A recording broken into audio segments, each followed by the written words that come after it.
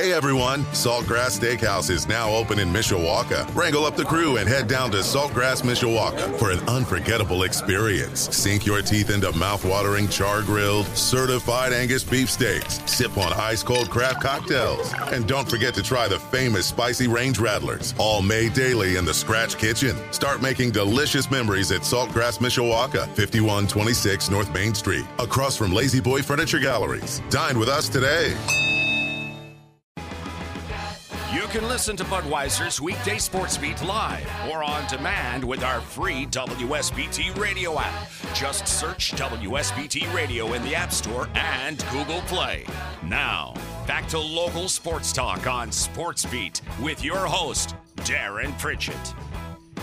It is 5:30 at Sports Radio 960 WSBT. Budweiser's weekday sports beat brought to you by Budweiser, Barnaby's of Mishawaka and Granger, the Mishawaka Education Foundation, Pet Refuge, and the Food Bank of Northern Indiana.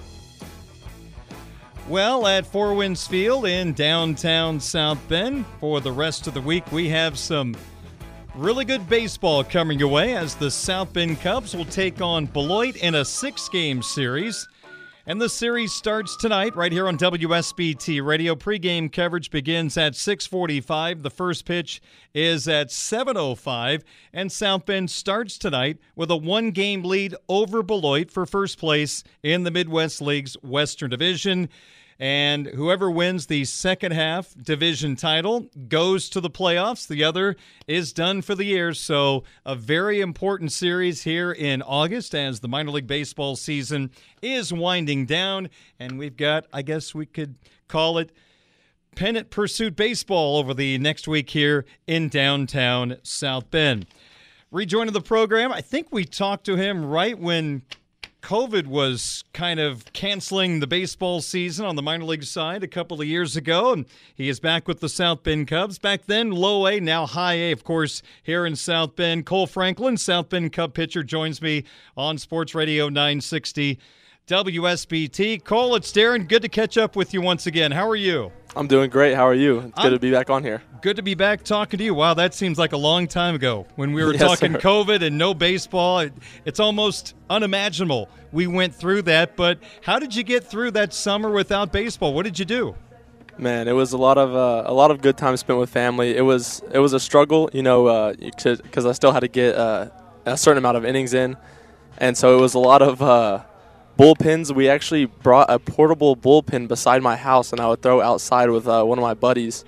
And I was throwing bullpens like literally in the side of my house because I still had to get a certain amount of innings in. Wow. That's resourceful. I like it. So many people that cover the game, whether it be a broadcaster or a writer, they always talk about, for so many minor leaguers, it was a lost season. And I guess you can't look at it that way. You got to keep pushing forward and trying to reach your goals. But honestly, how has that affected you and your development as a pitcher?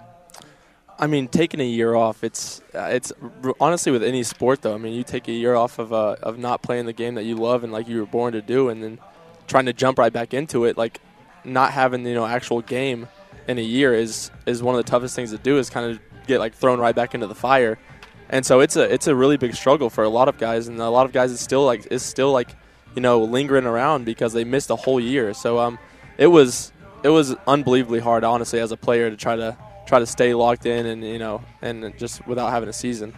Now, if I'm a hitter, I can take 200 swings a day. I've got a batting tee. I can have someone throw to me. I can go to a place that has a pitching machine. So you can get the rust off pretty quick as a hitter. But for a pitcher, Cole, I can't imagine it's that easy because you can only throw so many times a day or so many times during a week. You are so limited because of the value of your arm. I can't imagine how difficult it is to get that rust off.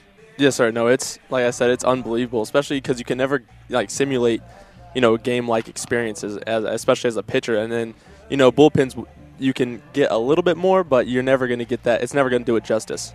And so it was very tough. Man, I feel for you guys. That is a tough assignment. Cole Franklin, South Bend Cubs pitcher, joining me here on Sports Radio 960 WSBT.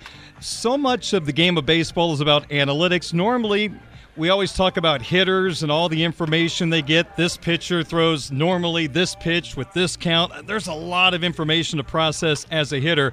How about for a pitcher, when you guys have a meeting of the pitchers, or maybe you're meeting with the pitching coach on a day you start, how much is analytics used at the minor league level? Man, honestly, so last time I played was 2019, and now to see where it's at now, it's unbelievable. It's the biggest change I've ever seen, like in like a little 2-year span. It's that different, really? It's 100% different. I mean, you have breakdowns of, literally everything you can think of as a pitcher, like needing information to be better as a pitcher to the hitter. And so, honestly, there's swing tendencies in certain counts, like their first pitch swing. I can sit here and name about 50 other things that you can go look at. I know one of your fellow prospects who is a hitter. I asked him about analytics a couple of years ago, and he told me honestly that he asked them to cut back on some of the information because it was almost causing him to think in the batter's box, which, even as a pitcher, you can't do a whole lot. It's so much reaction, and with limited information, he got a whole lot better. Do you limit what they give you? How do you kind of handle the whole analytics that you're given? Yes, sir. Yeah, I limit it a little bit, just because the fact that when I go out there every 6 days, I don't want to be thinking about the analytics of this pitch, the analytics of that pitch. I want to go out. I want to go out and compete to my full potential, and get down to what I know how to do. And so I feel like sometimes that can be like overpassed by the analytics stuff. But at the end of the day, like, you're out there competing on the mound against these guys, trying to get them out, and the analytics stuff, doesn't really matter how good it is if you're getting shelled. So that's how I look at it. South Bend Cubs pitcher Cole Franklin, my guest here on WSBT Radio. I know the last couple of years I broadcasted in South Bend, we started having these video cameras end up in the bullpen, and bullpen sessions are videotaped, and all the spin rates go back to Chicago, and they're analyzed. I'm curious, when you are videotaped in those type of sessions, do you get the video to look at? Do you get information from the pitching coach on things that possibly were seen by the folks in Chicago? Yes, sir. So there's an iPad right behind you. As soon as we throw like a pitch, it will immediately be there at our disposal to see and see the movement, see the velocity, see where our arm slot is on one pitch compared to another. And so, there's, like I said, there's always useful stuff in the analytics stuff. I'm very thankful for it. But, yeah, literally everything is right there at your disposal during your bullpen sessions. Okay, I don't want to give anything away in your pitching arsenal, so only go as far as you can. But I'm just curious, when you throw, is there a pitch or is there something you do that shows up that is better than anything else? Like, is there a spin rate on a pitch that really catches the attention of you and your pitching coach? Definitely the spin rate of the curveball. Okay. That's the biggest thing that kind of stands out to me and the coaches. So I would say curveball is definitely the one that stands out. I've heard about your curveball. I figured you were going to say that, but I thought I would ask the question anyway. Well, we're coming down the stretch on this 2022 minor league baseball season. You're back into a rhythm. You've had 19 starts under your belt. What are you hoping to accomplish individually to close out your season strong? Honestly, just stay healthy this year. That's kind of the biggest thing for me, and just make every start and give my team the best chance just to win a ball game. And so that's kind of what I expect out of myself and what my teammates expect out of me. And so I'm going to go out there and give it all, on my start day. I know, being a part of the 2019 South Bend Cubs team, they really got, as a group, into the playoff push and went on to win the championship. The 2016 team, they all dyed their hair blonde once they made the postseason. So I know some teams really get into the postseason. I know there was an opposing team a couple of years ago that didn't really care to be in the playoffs. It wasn't a South Bend Cub team. I'm wondering, do you guys understand where you are in the standings and how important is this playoff push to your team? Yes, sir. It's the most important thing we think about right now.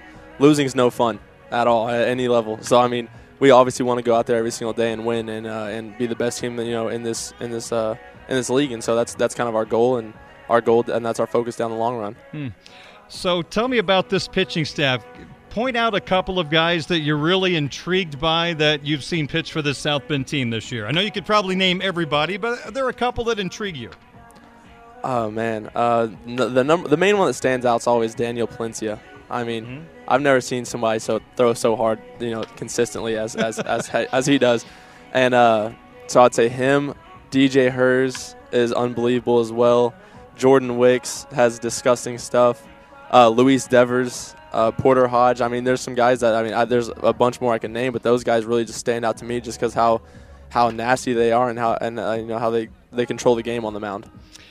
I know we talked about this before, and I'm having a brain cramp, so I know you're going to be able to answer my question quickly. But when I went back and looked at your bio again, Broken Arrow, Oklahoma, there was a South Bend Silverhawk pitcher that was from Broken Arrow, Oklahoma. In fact, I think he was going to be Oklahoma's quarterback, but he went with baseball. Am I going down the right path? Yes, sir. Yes. Are you talking about Archie Bradley? That's it, Archie. Yes, sir. Yes. Yes, sir. Do you know him at all? Archie's like my older brother, honestly. Really? I grew up with Archie. Yes, sir. Wow. Yes, sir. So my dad's his agent, and so I've known Archie since he was a freshman in high school.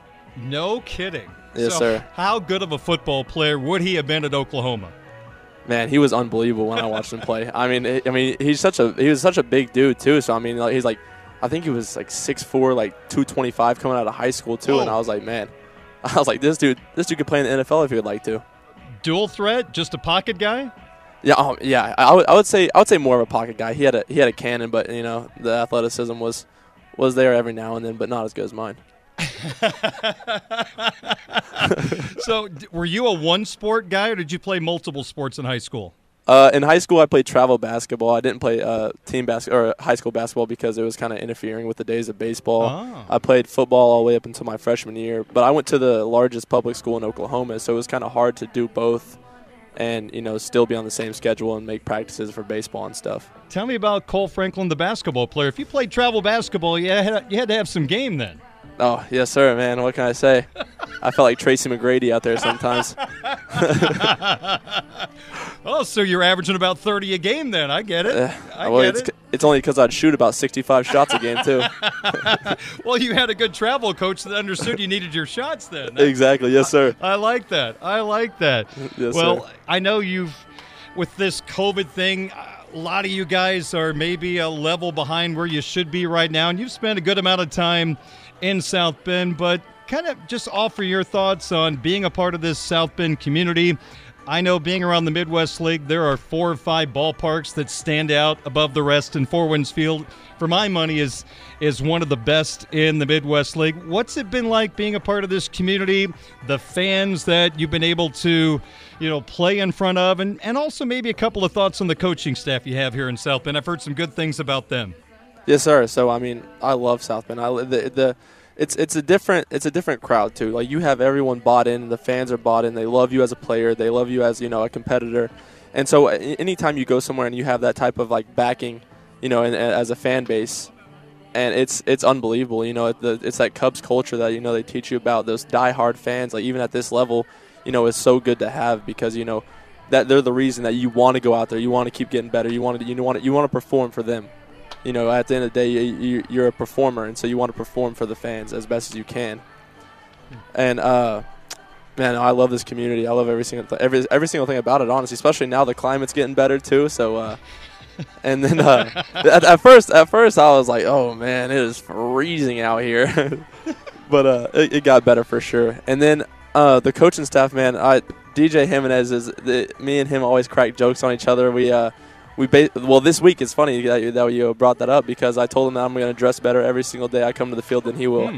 Oh, and really? So, yes, sir, yeah. And he thinks he can dress better for me than me for some reason. So I'll have to put that out of his head. Well, hey, you tell Brendan King that I need photos of some daily comparisons of you two. We need that on social media. Yes, absolutely. We will for sure. And Rymel was my manager and with Eugene Emeralds in 2019, and Lance is from Broken Arrow as well, so we kind of have that Oklahoma culture. And no, he's been a great manager for us for sure. TC is an unbelievable pitching coach. He even the stuff you don't want to hear as an athlete, but you need to hear, he will tell you. And so I mean that's what I love about him. He's going to shoot you straight at the end of the day. Are you a diehard Oklahoma fan? Yes, sir. Boomer Sooner. Okay. So let me ask you this. Now, you can be honest. When you think of Notre Dame football, what's the first thing that comes to mind? Terrible colors. Gold helmets. Shiny gold helmets. That's the first thing that comes in my head. Many people say it kind of looks like C-3PO. Yeah, I'm not. I can't get behind that, man. I'm not gonna lie. No, Okay. I'm not a fan of the uniforms. Okay. I tell you what, as a kid, I always couldn't figure out Oklahoma's helmet. I asked my dad, why is there a paper clip on the Oklahoma helmet? So, see, I was slow to figure out what was going on there in Boomer Sooner land. No, that's understandable. That's understandable. Not many people get it, I'll tell you that. Well, they do say the team to your north, Nebraska, the N on their helmet stands for knowledge. Do you know that? Yeah, well, that sounds about right. Yeah. That sounds about right for being from Nebraska. Yeah, Mark Haley from the South Bend, hitting area down there. He went to Nebraska, and he told me that the N on their helmet stands for knowledge. So I think that says a lot right there. That's hilarious. That's all you need to know about Nebraska, honestly. I like your style. I like Yes, your sir. style. Well, Cole, as you kind of wrap up this season, I hope it ends up very, very well for you. I hope you guys get to the postseason. And before I let you go, I got to ask you one more thing. It just popped into my head. I'd love to get your thoughts on this. There is the thought in the next year or two we're going to have automated umpires in Major League Baseball. As a pitcher, what are your thoughts on that? I love it. I love Really? it, honestly. Yes, sir. Yeah, I'm a big fan.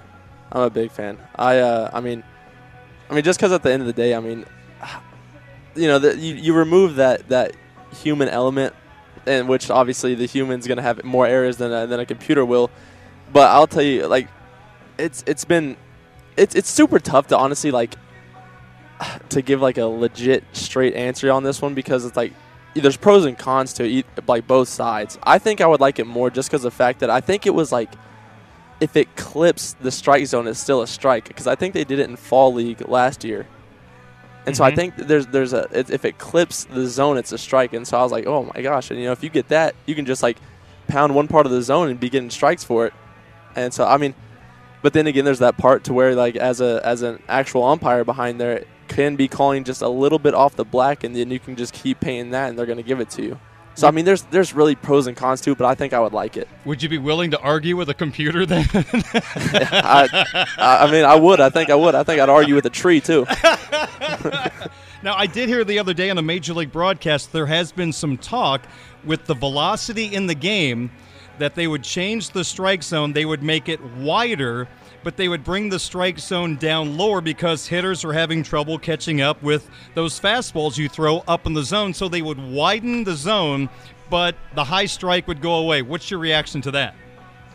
Oh man, I don't know. I think that'd be okay, because honestly, like, sometimes where you want to pitch to a hitter up in the zone is a little bit out of the zone anyway. Mm-hmm. And I think, I don't know if half of those pitches sometimes that they swing at are even like strikes in the zone that they chase. And so I don't know. I'm not sure. I can't give you a straight answer on that one for sure. Well, once you get to that point and you face that zone, then you'll have a better answer. I think it's intriguing, that's for sure. If you start giving 2-3 inches off the outside corner, you're going to love it, but we all know how difficult it is to hit. That would be, I think, a handful for Major League players. And final question for you, do you like the shift? Because how many times do you pitch the ball where you want it and the ball goes through this 60-foot wide hole in the infield? Yeah, I'm not a fan of the shift, honestly. I'm not the biggest fan of that for sure. I'm with you on that one. I think at the end of the day, I think it kind of, you might have, the occasional 1 or 2 ground balls that work and play for it, but I think the other, 8, 9 ground balls are going the opposite direction where they would normally be playing. So I'm not the biggest fan of it. I'm with you on that. Hey, as we say goodbye to you, for the fans here in South Bend coming out to the series, when should they expect to see you pitch? I start this Friday at 7:05. Friday at 7:05, folks. Yes, you sir. heard him here on the radio. How can you not be a fan, right? This was a great interview. Cole, always good to catch up with you. Yes, sir. Thank you so much for your time, and best of luck the rest of the year. And let's see if we can get another championship ring here in South Bend after that great run we had in 2019. Let's run it back here in 2022. Yes, sir. I like the sound of that. Thank you guys so much for having me. All right, thank you. Yes, sir. South Bend Cubs pitcher Cole Franklin joining us from Four Winds Field in downtown South Bend. You heard him. He's going to pitch on Friday at 7:05. And, of course, every game of the series can be heard on WSBT Radio. And, again, South Bend leads Beloit by 1 game for the top spot in the Midwest League's Western Division. Game 1 of the 6-game series is tonight. First pitch at 7:05. Our pregame coverage starts at 6:45 here on Sports Radio 960 WSBT.